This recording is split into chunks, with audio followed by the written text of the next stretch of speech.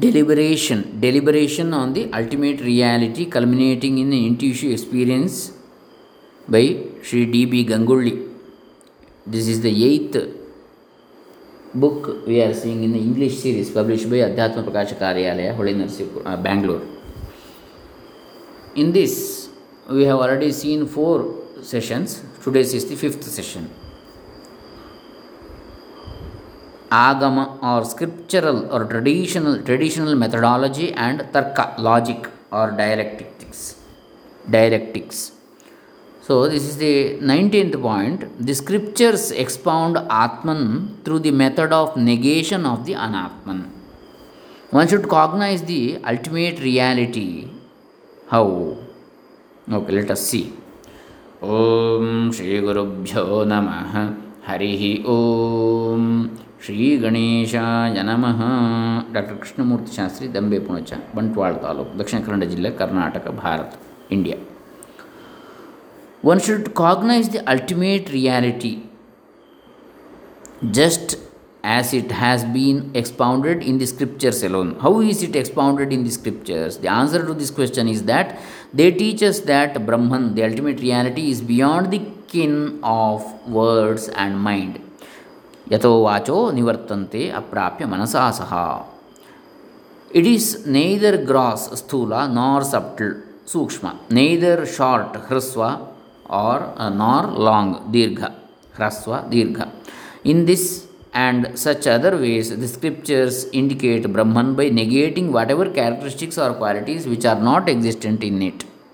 Because Atman or Brahman is non empirical, he cannot at all be signified either by means of words, which have the capacity of communicating only the empirical objects or phenomena, or by means of percepts, which are the backdrop or background for them. If observed properly, symptomatic thought, lakshana vritti, or thought with suggestive or implied meaning, vyanjanavritti. Even these are not sufficient here in this context. For in the statement on the river Ganga, that is Ganges, the village is situated. By the word Ganga, the bank of that river is suggested by one of its symptomatic qualities, lakshana only. Here, the bank which is indicated by a symptom is actually the meaning of another empirical word, with bank indeed. But the reality of the Supreme Self, Brahman or Paramatman, is neither the object or percept, even for the words Atman or Brahman. In the statement, are you taking your food in their house? Then you better eat poison. There is no intention in the least on the part of the person making this statement that the other person should actually consume poison. The implied or suggestive meaning that you should not take your food in that house is implicit. But even by this kind of sentences too, the reality of Atman cannot be indicated, for the reason that Atman is not an object or percept for any word at all is applicable here also. If you decide to assume non-empirical or metaphysical meanings, alaukikartha, to the words in scriptures, then that goes against the rules or stipulations of the Mimamsa Shastra, that is the authoritative system of interpreting the scriptural sentences. For in the Mimamsa Shastra, it has been laid down as a law that, as regards the manner in which the empirical terms or words are used to convey a particular meaning, if it is not contradictory to the purport of the Vedas, that is scriptural texts, then those very meanings must be accepted. That being so, how at all can the scriptural text signify or communicate the reality of Atman? To this doubt, an answer has already been provided. By the process of the scriptures negating all the characteristics or qualities of an Atman, that is not selves, in the manner, not this, not that, the inner instrument of the mind, that is heart, being unable to go out towards the external world of objects, becomes silent or quiescent. Just as in the game of chess, the king is checkmated by the servants so that the farmer cannot at all move about anywhere. In the same way, when all the doorways or outlets of the mind to think extrovertedly are closed or shut, then the mind becomes quiescent. Then Atman, who is self luminous or self effulgent, shines by himself. So, this is the scriptural methodology. Next, 20th point, a doubt is not the negation by the scriptures a method of teaching essencelessness? Here, in this context, a doubt arises. Just merely by the mind becoming quiescent, how can it be said that one has attained Atmajnana, that is self knowledge? At best, it can be said that the mind has remained still without any activity, having become dull or stupefied. If it is said that Atman is self luminous alone, then why is it that we have not known him earlier at all? Not only this, if words indicate in the manner not this, not that, merely by that, how at all is it possible to reject or negate what is not? That is what it is not. Therefore, it amounts to saying that either by that process a particular thing's mutual non existence or negation, that is anyonya abhava, its non existence, abhava, or its possible opposite, viruddha, is relevant here. Besides, the scriptures are saying manasaivedam aptavyam, meaning through the mind alone this has to be known. If that mind itself becomes dull or stupefied, will it amount to saying that through the mind alone Atman is known? With regard to the question of the scriptural sentences or statements producing self knowledge, there appear to be different kinds of difficulties of this type. So, first step, 21, the first step of the scriptural teaching, promoting introvertedness. Before giving answers to these questions, it becomes necessary for the aspirants to deliberate stage by stage upon the methodology of teaching adopted by or in the Vedas. In fact, the mind seeks the paramount goal of human life or existence alone. When that mind, through its delusion, has sought repeatedly that supreme goal of life, Paramapurushartha, in the external world alone, and consequently has become fatigued, as it were, or disillusioned, the scriptures address such a mind and preach in the manner Atma va are drashtavyaha shrotavyo mantavyo nididhyasitavyaha, meaning one should seek out Atman, self alone. For that, one should intuitively listen to the teachings about Atman, one should intuitively reason out about or deliberate on Atman alone, and one should intuitively contemplate upon Atman alone. By these means, the flow of the inner instrument of the mind, which was previously running out towards the external objects exclusively, will now be directed towards Atman, our innermost self.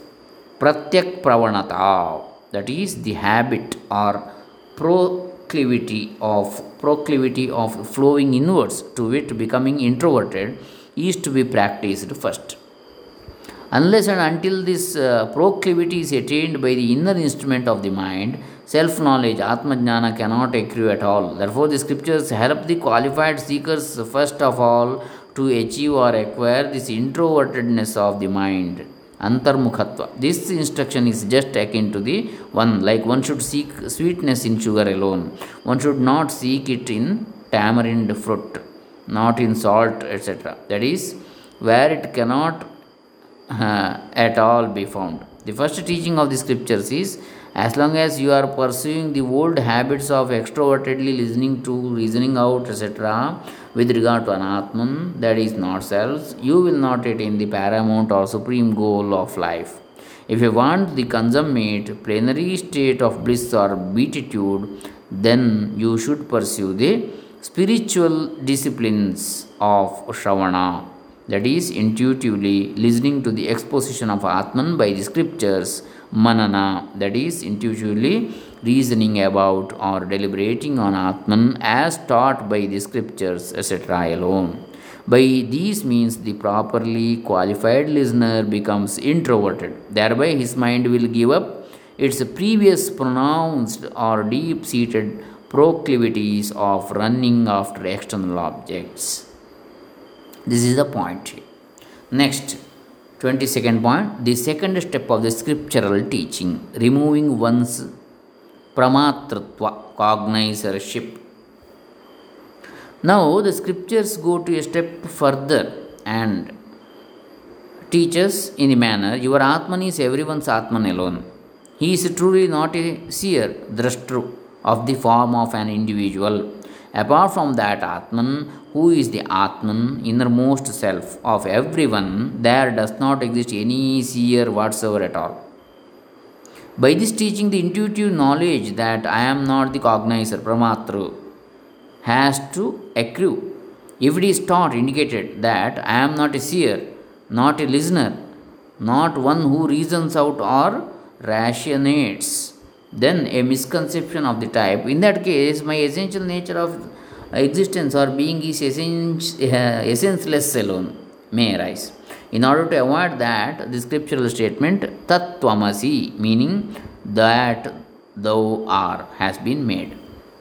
If it is queried, which is that essential nature of pure being, Swarupa, that is not a Pramatru, that is cognizer, then the answer is that reality or entity which is the Atman, self of everything and everyone. Here in this context, the Karanatva, that is the category of causeness superimposed on Brahman, has been indicated in the scriptures in the manner in the beginning, the Sat, that is Brahman alone, which does not have a second to it, that is non dual, existed. It created the Jagat, that is the world, and then entered into it in the form of Jiva, that is the soul.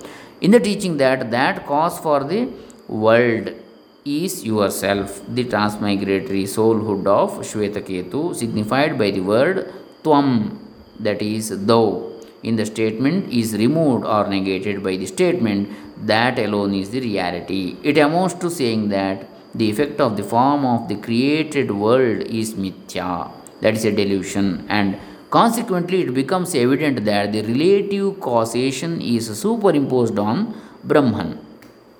The final conclusion that Atman or Brahman is non dual alone is thereby arrived at. Thus, by the scriptural statement Tattvamasi, it amounts to teaching the truth that thou art Atman alone, who is devoid of any characteristics or qualities, who is non dual, eternally pure, conscious, and liberated or free. So, this is the 22nd point. Next, 23rd, the manner in which, by means of the empirical words, the intuitive knowledge of the non empirical absolute reality of Atman accrues. The manner in which, by means of the empirical words, the intuitive knowledge of the non empirical absolute reality of Atman accrues. This is the 23rd point. Thus, the scriptures follow one extraordinary method to signify the absolute, non empirical Brahman of the essential nature of pure being, consciousness, bliss. In the scriptural sentence, Tattvamasi, the word Tat meaning that, as in common parlance, is the pronoun that is being at present examined or deliberated upon. It is a word that signifies an object which is external to or outside us, Paroksha Vastu. But because Brahman, which is the cause for the world, is not an entity that exists either in space or in time, here in this context the externality, Parokshatva, is not relevant at all. Since it has been taught to the listener that thou art, here it will have to be deduced that word Tat signifies Chaitanya, that is pure absolute consciousness, intuitive experience to be short intuition alone, which is aparoksha, that is most innate nature, the very core of our being per se. The word thou, tvam, though it signifies the transmigratory soul who is in front as the listener, because it has been stated in the scriptures that the listener is nothing but Brahman alone, who has created the world and has entered into it, and further because it has been stated that in deep sleep all the jivas have become one with the Brahman of the essential nature of pure existence, Sad Brahma alone. The word though or you signifies implies Chaitanya, that is pure consciousness alone, which is quite different from the body, the senses, etc. Thus, by the wisdom, cleverness of joining together words like that thou art, those very empirical words have become capable of, or rather, they have been invested or infused with the valid means to signify or teach the absolute, transcendental, non empirical, and non dual reality of Brahman.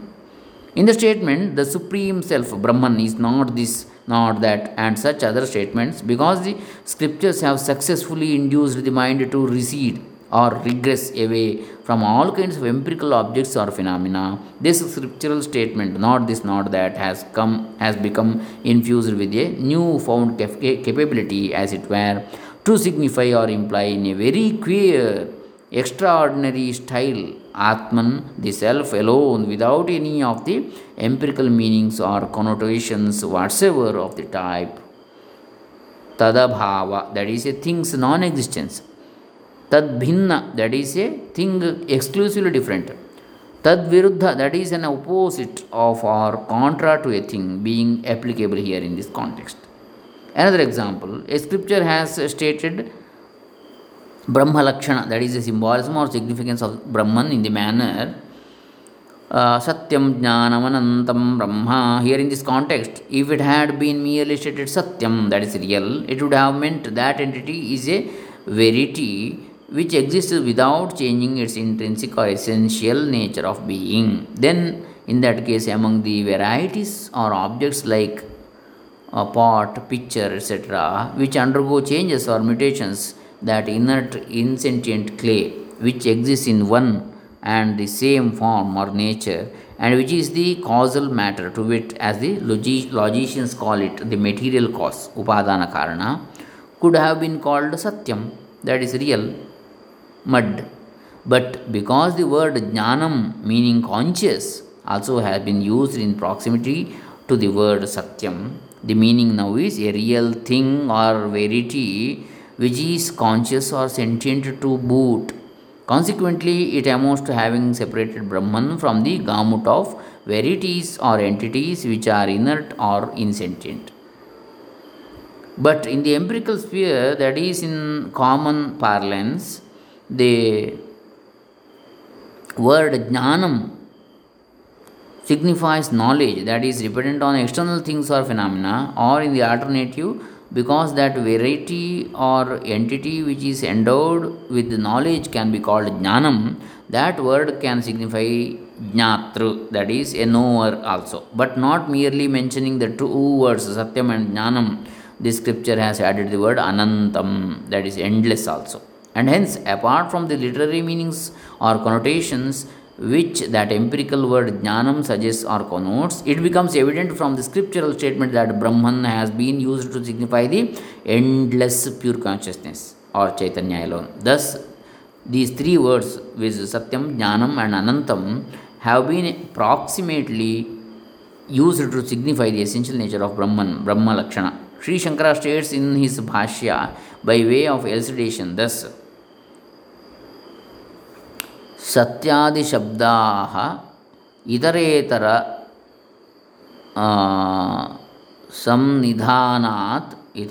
संनिधानात् अन्योन्य नित्य अन्योन्य नियम्य नियामकाः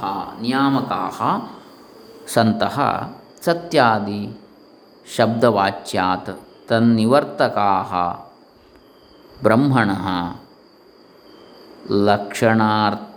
लक्षणार्थाश्च भवन्ति, meaning because those words which satyam, jnanam and anantam are mutually acting as controlling and controlled words, the empirical substances or phenomena that the words like satyam, jnanam and anantam connote are discarded, and together they become a sentence which signifies the essential nature of pure being, consciousness, bliss of Brahman, the ultimate reality, or the absolute eternal verity alone. An entity or verity which is Satyam, that is real, Jnanam, that is conscious, Anantam, that is endless, eternal. All these simultaneously we cannot find anywhere in the world, even if we keep up the search till the lifespan of Brahma, the four headed deity who is referred to in mythological texts as the creator of the universe.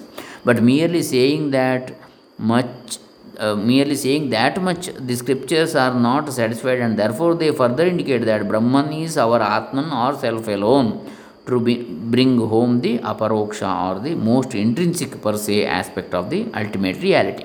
Thereby, the scriptures have exhibited their extraordinary skill in signifying the non empirical metaphysical verity or reality of Atman, our innermost self, whose existence as well as verity can never be called in question or doubted by anyone at any time through the usage of these empirical words or terms. The word Sakshi, which is utilized in the scriptures, Upanishads, also is a very queer or extraordinary word which signifies the essential nature of Atman as a pure absolute being consciousness bliss.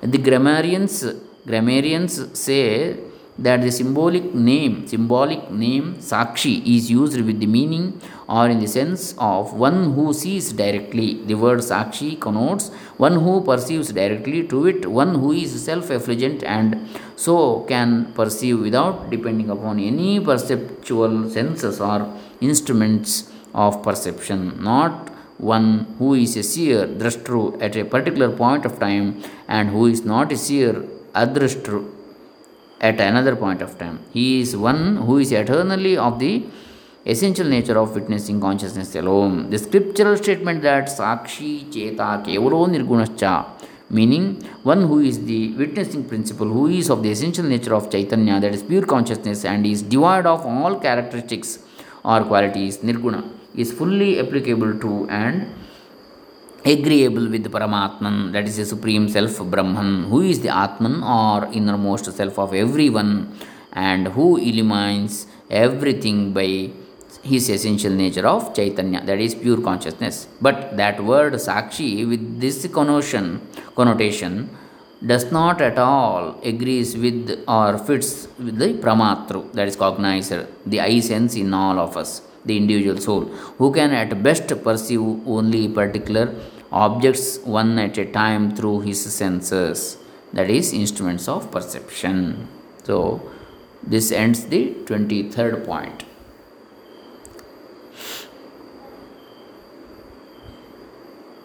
I think let us see the next point in the next session. There is a 24th point in the next session. So this ends the 5th session of this deliberation on the ultimate reality, culminating in the in-tissue experience by Sri D.B.GangoLLi. This is the 8th book among Adhyaatma Prakasha Kaaryaalaya English series. Hare Rama, Shri Shankararpitamastu. Om Tat Sat. Sarve Jana Sukhino Bhavantu.